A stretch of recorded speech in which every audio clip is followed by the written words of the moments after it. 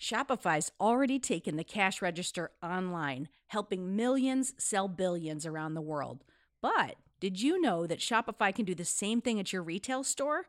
Give your point of sale system a serious upgrade with Shopify. Shopify POS is your command center for your retail store. From accepting payments to managing inventory, Shopify has everything that you need to sell in person. And with Shopify, you get a powerhouse selling partner that's going to effortlessly unite your in-person and online sales into just one source of truth. You're going to be able to track every sale across your business in one place and know exactly what's in stock. You could connect with customers inline and online. And Shopify, it's going to help you drive store traffic with plug-and-play tools built for marketing campaigns. So we're talking about TikTok to Instagram and beyond.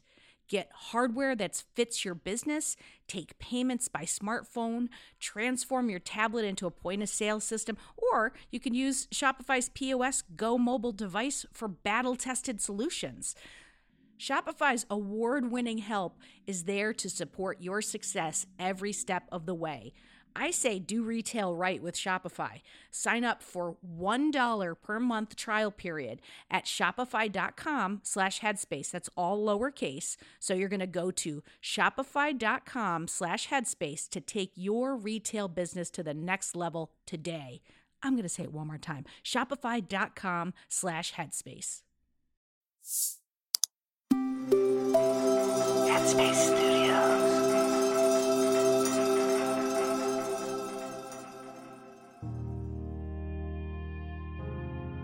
Hi, it's Andy here, and welcome to Radio Headspace, until Wednesday morning.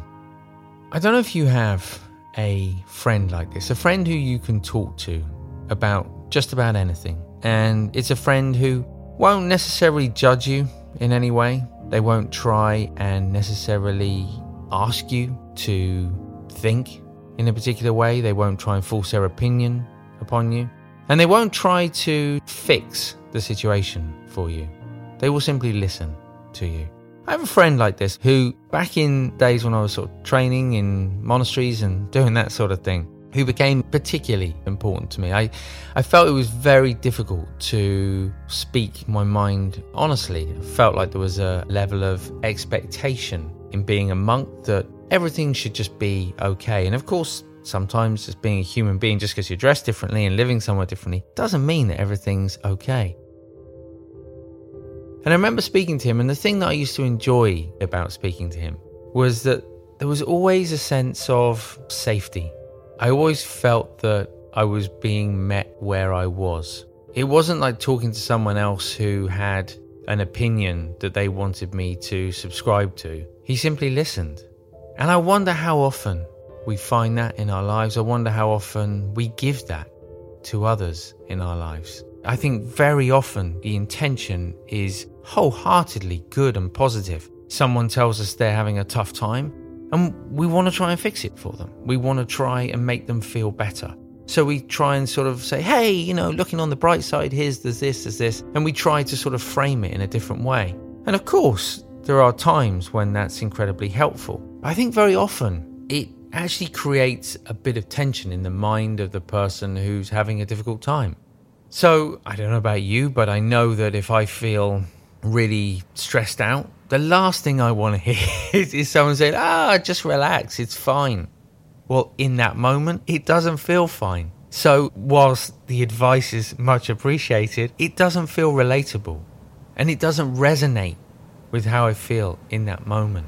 Likewise, if I feel very sad, and if I'm crying, I don't mind that. But if someone's saying, hey, come on, cheer up, again, it doesn't resonate. Ultimately, it's okay to feel any number of emotions. And if we see someone else experiencing a challenging emotion, our reaction very often might be driven how we feel in ourselves when we experience that emotion.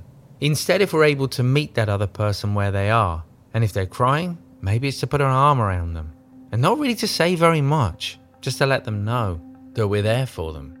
And maybe without trying to offer up any contrary sort of advice, even if we, in listening to them, we feel that they're being completely unreasonable. As long as it's not harming anyone in that moment, as long as it's not harming us in that moment, giving them the space to talk. Because if someone is feeling very angry and we in any way create some resistance for them, it will only amplify it. So giving people the space they need to say what they need to say, to feel what they need to feel, and to be who they are in that moment is perhaps one of the most valuable gifts that we can give. It's not always easy, especially in very close relationships where there's all kinds of other sort of layers of complication. But if we can forget those in that moment, if we can at least put them aside in that moment and give those people the space that they need, then perhaps it won't only benefit them, but it will create the conditions where we experience that more often ourselves. So just something to think about as you head into the day today, as you sort of move forward, kind of noticing those times where it's tempting to want to try and fix or to give advice, when maybe the best thing we can do for those around us is to simply listen and be there for them instead. Thanks for listening today. I look forward to seeing you back here tomorrow.